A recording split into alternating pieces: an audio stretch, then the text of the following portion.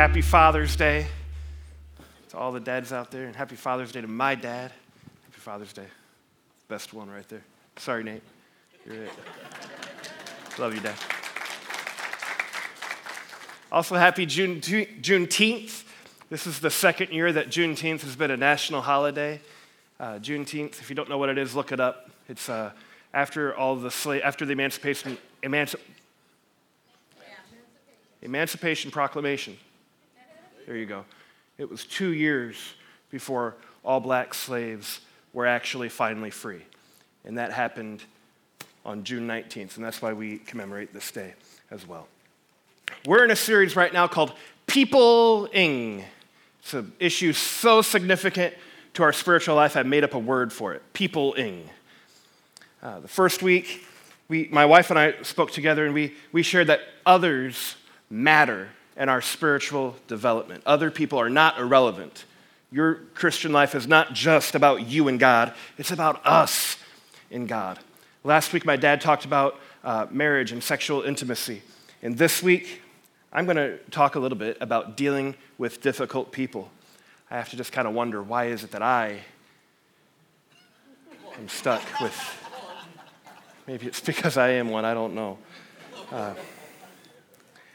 We need God's solution to countering the crazy makers in our life, don't we? Anybody know somebody a little crazy? Makes your life a little crazy? That's a difficult person. We need God's wisdom to helping us deal with those difficult people. I want to help you today walk through the maze of personalities. And some of us today aren't just going to learn how to deal with difficult people. We may realize that we are one. And we need to repent of being a difficult person sometimes as well. You know, one of my guilty pleasures in life is watching Judge Judy. I think she's a hoot. And because, there's difficult people in my life sometimes. Like people on the road make my life difficult. They make my drive more difficult because, everyone's an idiot on the road except me.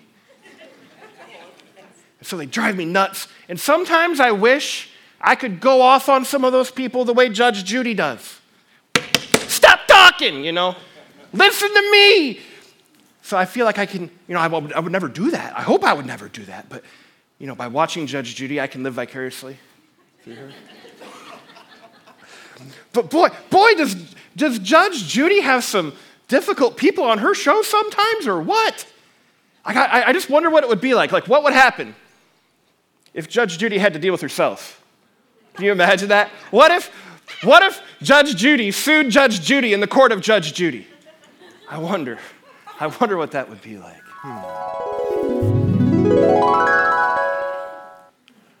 Shineland versus Shineland, case 604.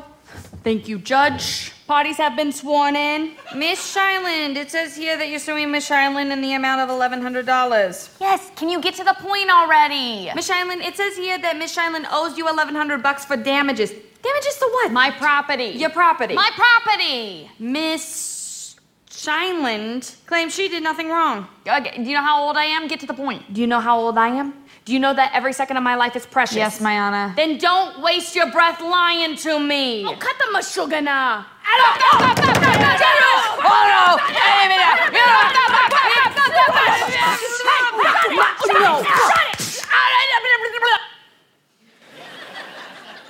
Can you imagine Judge Judy dealing with Judge Judy? Man.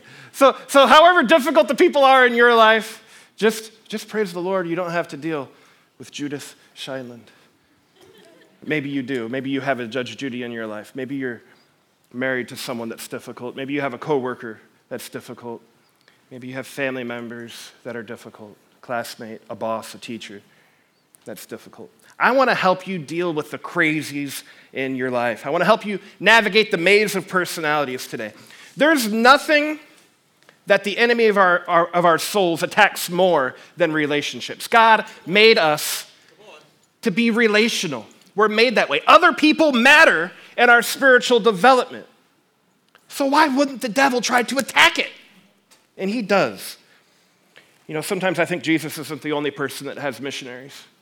I think the devil has missionaries. And he sends some missionaries right into my life to make it crazy.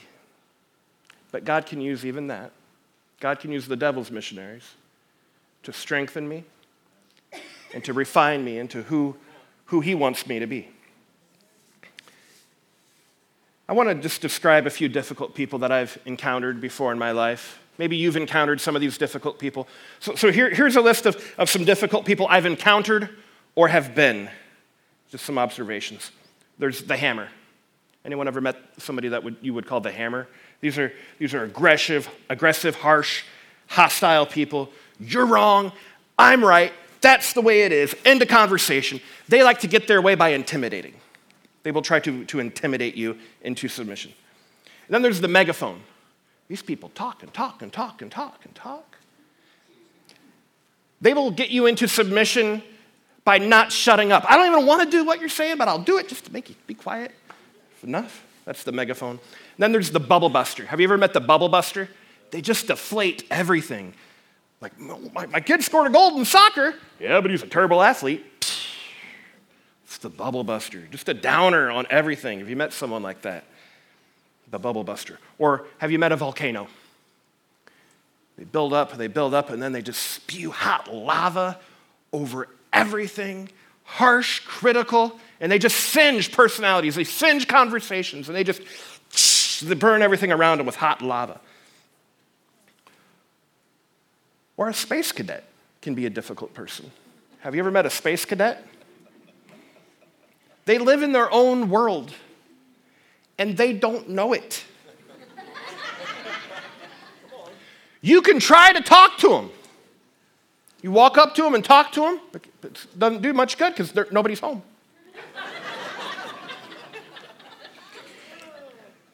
Now listen to me. I want you to think real hard. If you're not thinking of somebody right now that's a space cadet, it's possible, nay, likely, you may be.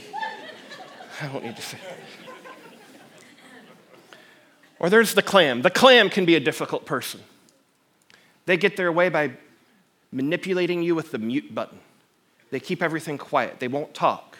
They may be mad at you, but you'll never know it until it's too late. They're great at the silent treatment. Another difficult person, cat lovers. Not really. It's a joke. Oh, don't throw tomatoes at me. I'm kidding. It's just a joke. But how about the nitpicker? Have you met a difficult person that's the nitpicker? They just pick. They're unreasonably perfectionists. Nothing's ever okay. They just, every little thing, it's like the nitpicker / pit bull. They find the littlest thing and they grab a hold of it and they just won't let go. They're highly critical, pointing out mistakes. They just won't let off. Or the crybaby can be a difficult person. Everything's bad. The crybaby is a chronic complainer. They won't stop. If they don't get their way, they take it personal. And you know that they took it personal because they're...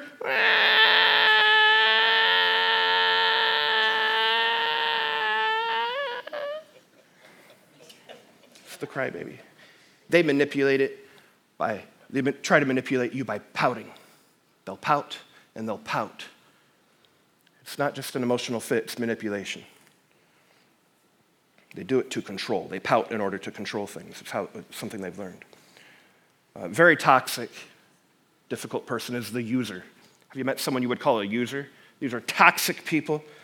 And they use guilt to get what they want. Or one of my favorites, or I guess least favorite, is the garbage collector. Have you met a difficult person that's a garbage collector?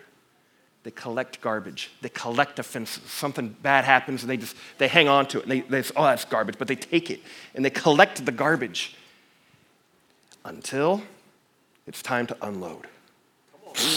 Remember that time in 1987 you had the last pizza? You got to forgive as you go, church. How do we deal with these people? Does anybody know a difficult person? Have I splattered the seeds enough? You know a difficult person? Or maybe you're feeling attacked right now. I'm sorry. I don't mean to attack you. Maybe you are the difficult person. Maybe you just discovered it. How do we deal with these people? The good news is we're not the first people to ask this question: how do we deal with difficult people? Jesus had a lot of difficult people, and his disciples taught us in the Bible. The Bible gives us answers to how we can deal with difficult people. 2 Timothy chapter 2 says this: "Again I say, don't get involved in foolish, ignorant arguments that only start fights." Why didn't we preach about this early 2020? I wish we had. "Again I say, don't get involved in foolish, ignorant arguments that only start fights. A servant of the Lord must not quarrel, but must be kind to everyone, be able to teach, and be patient with difficult people." There you go. How do you deal with difficult people? The Bible tells us, be patient. We are to be patient with these space cadets, nitpickers. To deal with someone that Jesus loves. Think about the people Jesus loves, everybody. To deal with the people Jesus loves, we're bound to encounter some, if not all of them, who are broken. Everybody is broken. Everybody that Jesus loves is broken. That's why he loved them enough to die for them, including us. So if you're broken, symptoms are going to come out sometimes that will make you and everyone else around you a difficult person at one point or another. We're going to have conflict when we encounter difficult people. Anybody enjoy conflict? I hope not. Like, no one really enjoys it. But if we're going to deal with conflict, it's important that we deal with conflict just like Jesus did. In John chapter 1, verse 14, the Apostle John described Jesus, and he described him like this: "The Word became flesh and made his dwelling among us. We have seen his glory, the glory of the one and only Son, who came from the Father, full of," read it with me, "grace and truth." If we're going to deal with conflict, we need to deal with conflict like Jesus did, with grace and truth.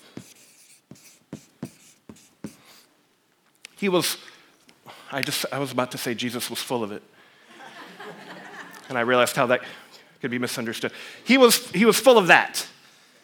He was full of grace and truth, according to the Bible. Why are people difficult? Because we're in a fallen world, and we can all be difficult. There's some people in the world that are all truth. They're all the way truth. Nobody likes to be around those people. I mean, it's easy to admire them for a few minutes because, they have principle. But they can have all truth at the expense of being kind and loving to someone. Then there's other people that are all grace. Everybody likes to be around somebody that's all full of grace. But if you're only filled with grace, you probably won't actually accomplish anything. You're going to be nice. You're going to be really nice. But we can't walk around in life with only grace. We need to be like Jesus, full of truth and full of grace. Every other religion is one of those. Gods of other religion, they dish out truth at the expense of grace, or they distribute grace at the expense of truth. Christianity is unique in this: Jesus came full of both of them. Truth and justice for us means an eternity in hell. That's truth and justice. We deserve an eternity in hell. So if we get what we deserve, it's not going to go very well for us. God is full of truth. But God is also full of grace. Grace means we serve a God who's going to hug us and hold us and love us like a child that we are. God is full of grace and truth. You can't separate the two and still be Christ-like. So in handling conflict, I'd like to help us understand this a little bit. I want to talk about ways that we can handle conflict. Here are 5. I have 2 sermons today. I'm going into one. Don't worry, I won't keep you long. But I have 2 lists of 5. The first is a list of 5 choices we have when it comes to conflict. 5 choices we have when it comes to conflict. The first one is low truth, low grace. So if this is like, you get it? Math class, remember? Graph, okay. So if you have low grace, low truth, you'd be down here, and these are the avoiders. How do you deal with conflict? Maybe you are someone that avoids conflict. This is a lot of people. A lot of people prefer to avoid conflict. They just avoid it altogether. You see, conflict is not a dirty word. We have to remember conflict is not a dirty word. If there was not conflict, nothing happens. If I didn't have a little conflict in my life, my kids would run around ruling my house. So I'm going to have some conflict. No, you will brush your teeth. That's conflict. We have to have some sort of conflict in order to have anything happen. There has to be some truth. So conflict isn't a dirty word. And some people prefer to avoid the conflict altogether, just completely avoid it. These people that avoid conflict, they flee. They abandon, they ignore, they withdraw. But because of an absence of truth, these people may err in the side of having they may absently lie, you know. You can be a silent liar. You ever heard that phrase? You can be a silent liar. The avoiders say, well, I'm not doing anything wrong. I'm not doing anything. I'm not doing anything.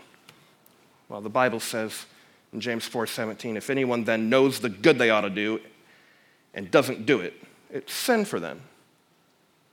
So you can be a silent liar. I'm not doing anything. I'm not doing anything wrong. I'm just not doing anything. That counts. Not doing anything can be sin. Avoiding necessary conflict. And not all conflict is necessary, but avoiding necessary conflict will always result in more conflict. Perhaps even internal conflict. But if the conflict needs to happen, if you just avoid it, you're going to have more of it. So when is avoiding necessary? Avoiding is God honoring when and only when the relationship and the issue don't matter. If the person doesn't matter and the issue doesn't matter, it's okay to avoid it. Road rage is a good example of when to avoid. I don't need to have a good relationship with a person that is an idiot on the road. I'm probably not going to see him again. Like if I have a chance to have a talk with him, I want to have a good relationship. But my relationship with bad driver is not super important to me. And and the issue of how slow that guy's going is not really that important. So the relationship and the issue don't matter. So I can just avoid it. I can just straight up avoid it. Here's the second choice we have to deal with conflict. We could choose to compete.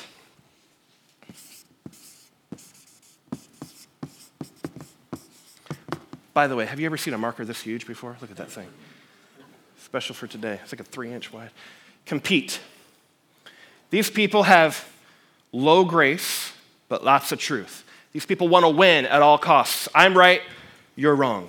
This is least effective in dealing with relationships. Yet it's important that we all have a degree of competing in us so we can stand up to do the right thing when it's necessary. When is this God-honoring? This is only God-honoring when your God-ordained value, when your biblical principle has to win at all costs, and you've tried everything else. It's the last resort. This can be a God-honoring situation. This can be the God-honoring way of dealing with conflict, but only once you've tried everything else and nothing else works. And then God's way has to win. Here's the third choice we have. Third choice in dealing with conflict is down here. A lot of grace, low truth. I'm going to write it like this. Accommodate.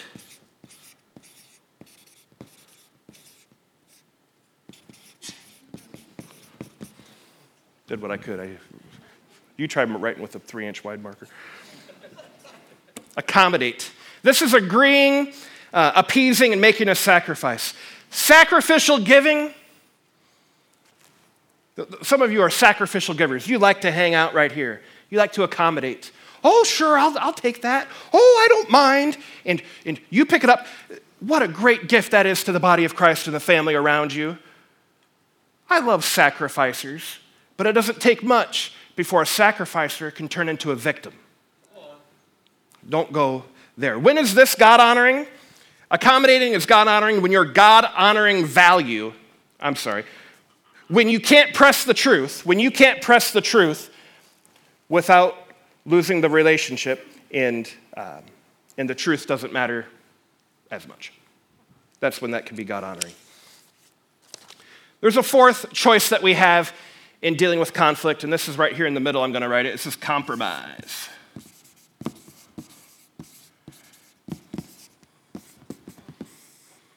Compromise. I was taught when I watched Sesame Street that compromise is a great idea. It's wonderful. Everybody wins. But do you know what else? Everybody loses. Everybody wins a little, everybody loses a little. I'll compromise. Compromising is bargaining, adjusting, bending, being flexible. And it may be good to do compromising. It's probably best, actually, when you're dealing with a tension rather than a problem to solve. But the problem with compromise and why it's not the best, it's not the way Jesus does things, is if you compromise, you still may have an unresolved issue that may go on for decades. So it's not best. I want to tell you a quick story here. Maybe you have conflict in your house. Just imagine having a conflict in your house with whether or not the window should be open. I want the window open. I want the window closed. Anybody ever thought about whether the window should be open or closed? Just imagine a husband and a wife arguing about, I want the window open. I want the window closed. I want the window open. I want the window closed. And then there's a conflict. The avoiders deal with this by just living life miserable because they're never going to bring it up. They're just going to deal with whatever the person wanted to do. The competitors, the people that like to live here, they went and put a lock on the door, on the window. Like, that's how it's going to be. You're not going to move my window.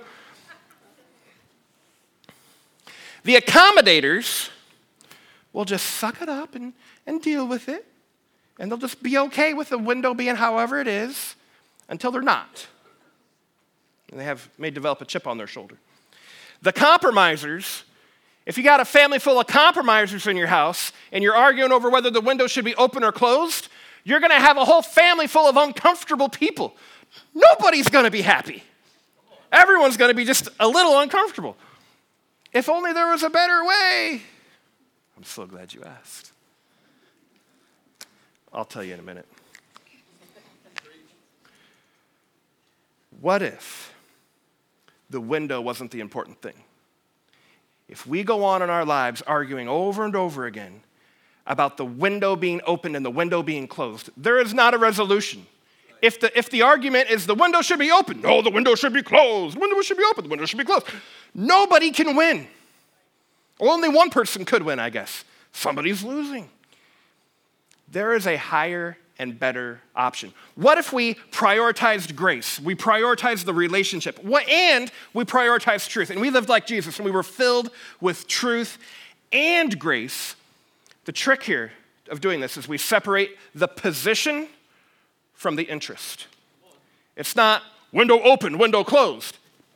Forget about the window. Why do you want the window open? Well, I'm hot.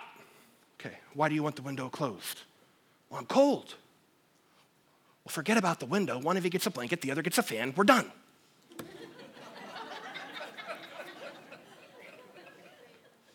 There can be a higher and better solution when two people walk like God did, full of truth and grace. The best way is collaborating.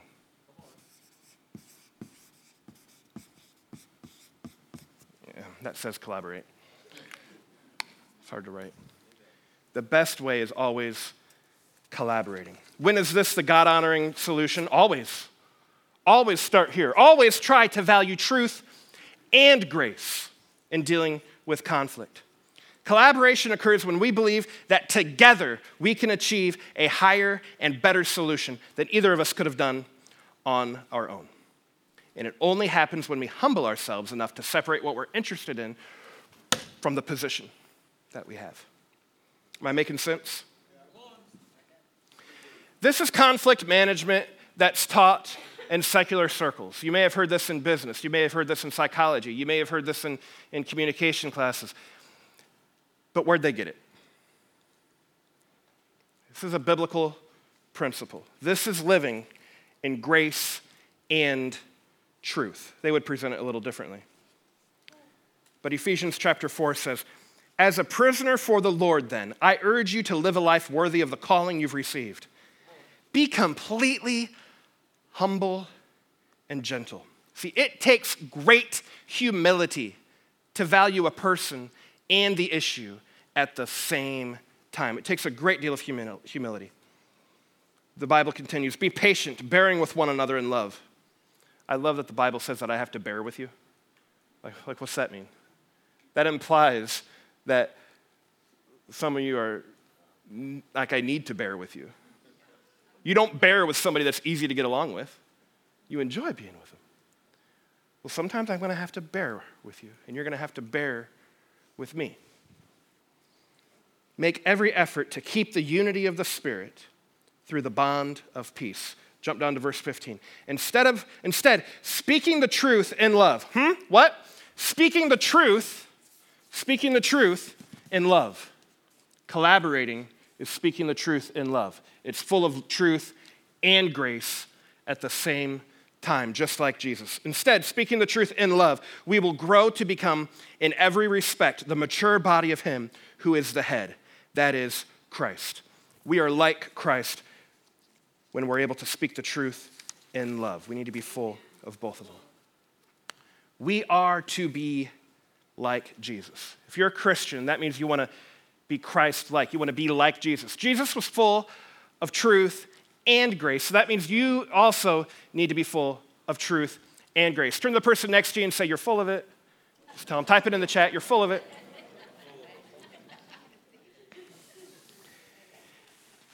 That's not always possible because the world is broken.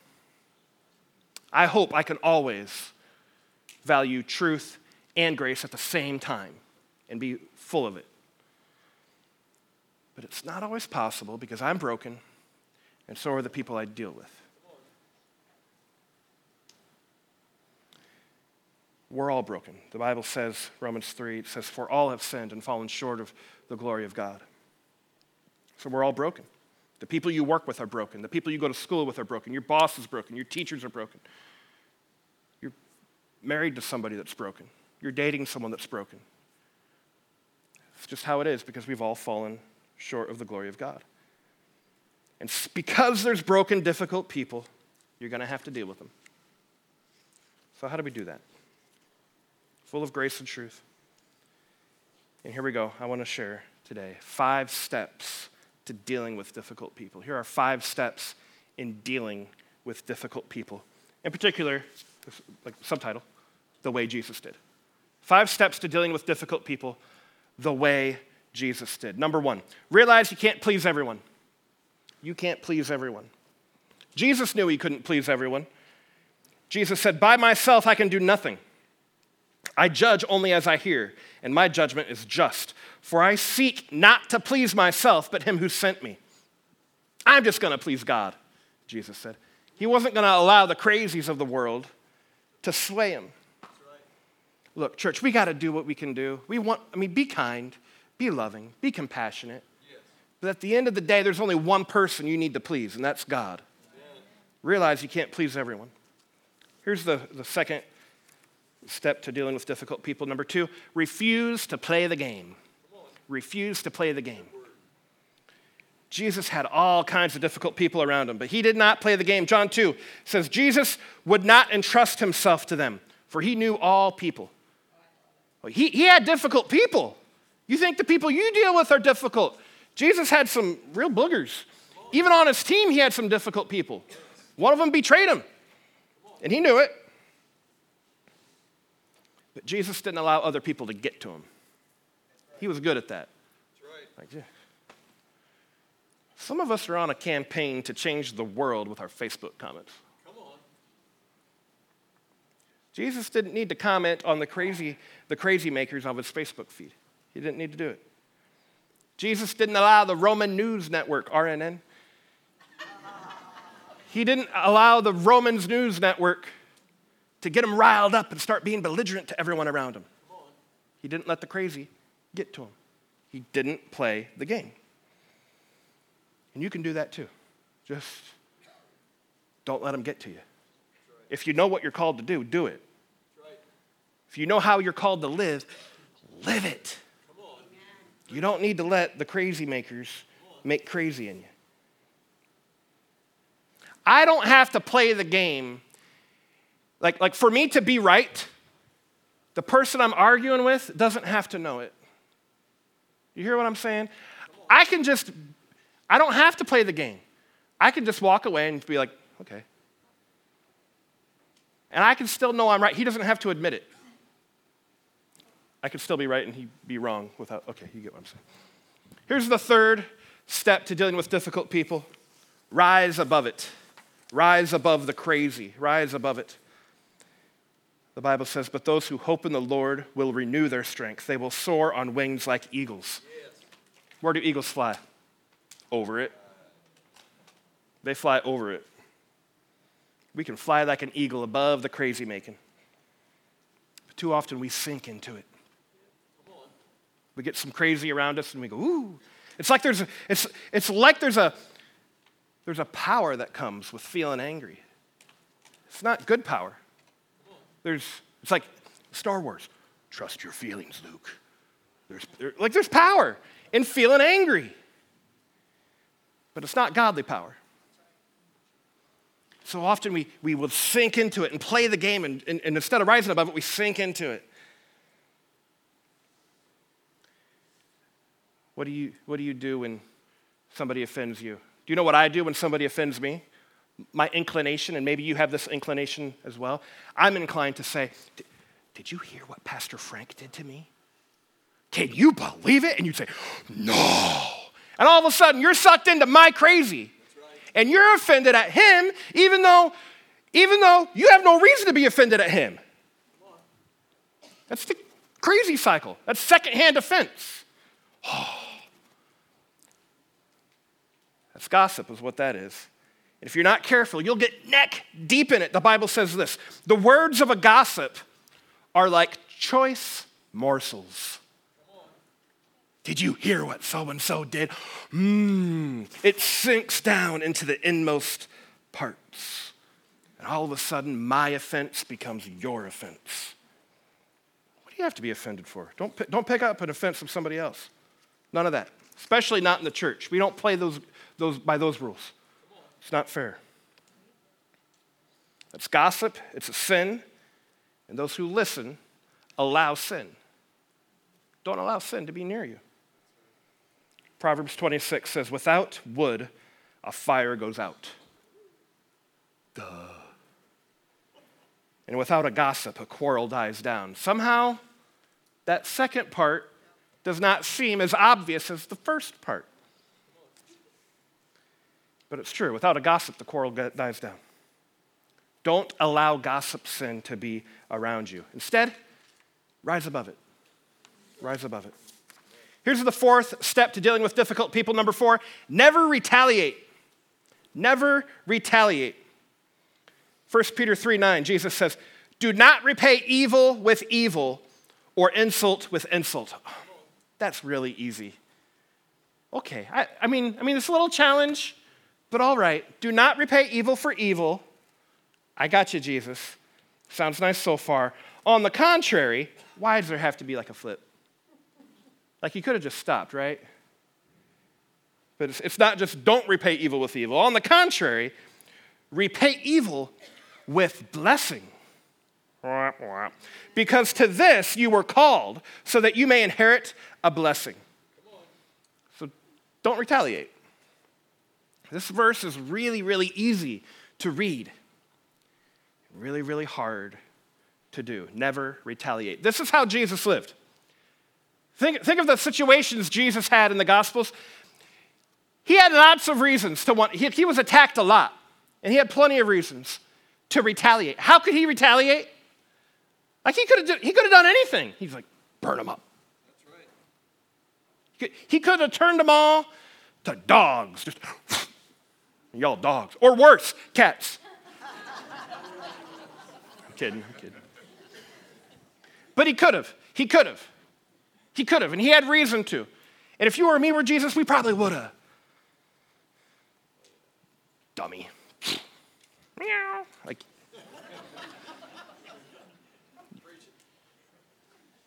but instead, not only did he not retaliate, he died for him.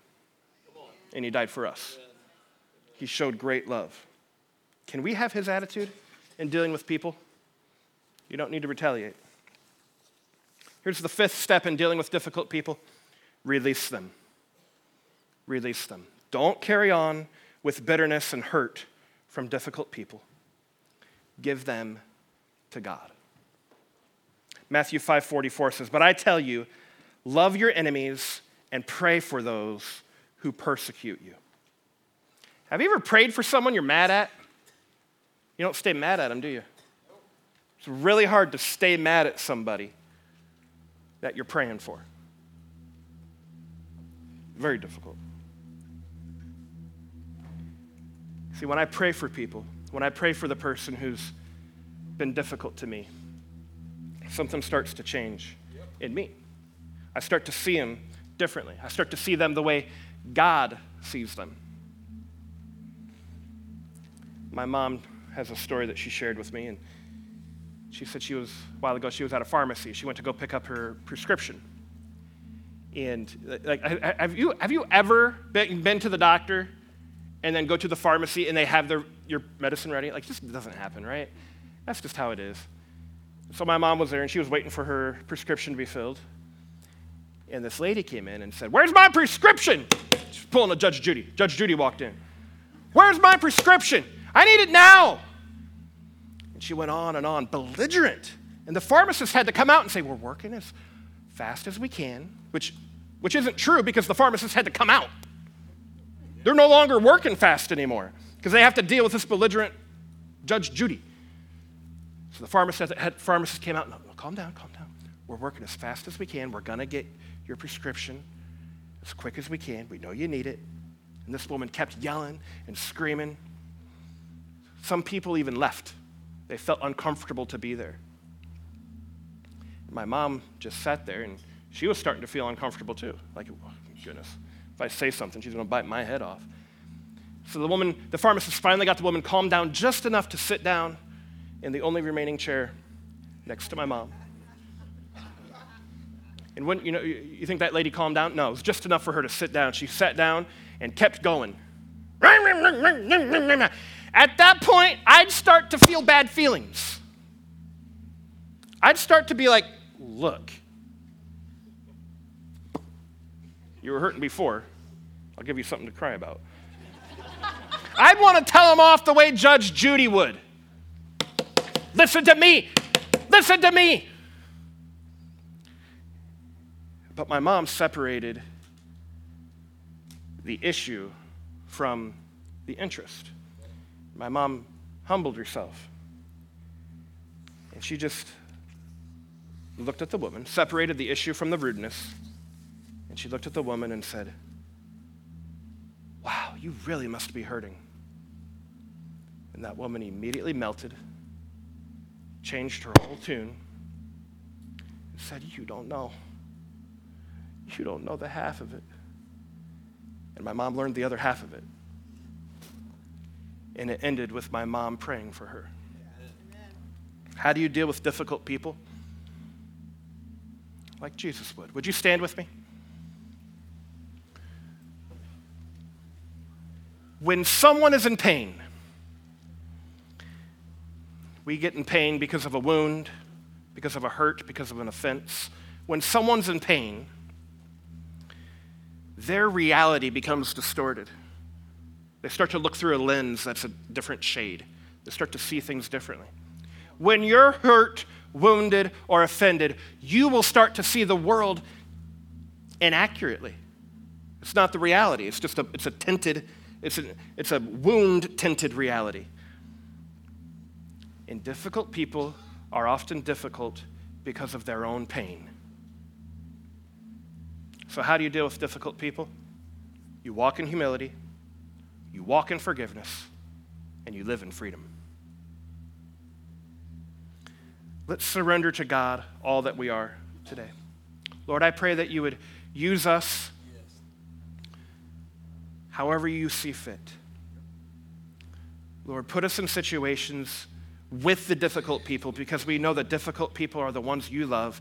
Give us the difficult people that you've called us to share your love with. Lord, we surrender all to you this morning. Lord, we love you and we honor you. Amen.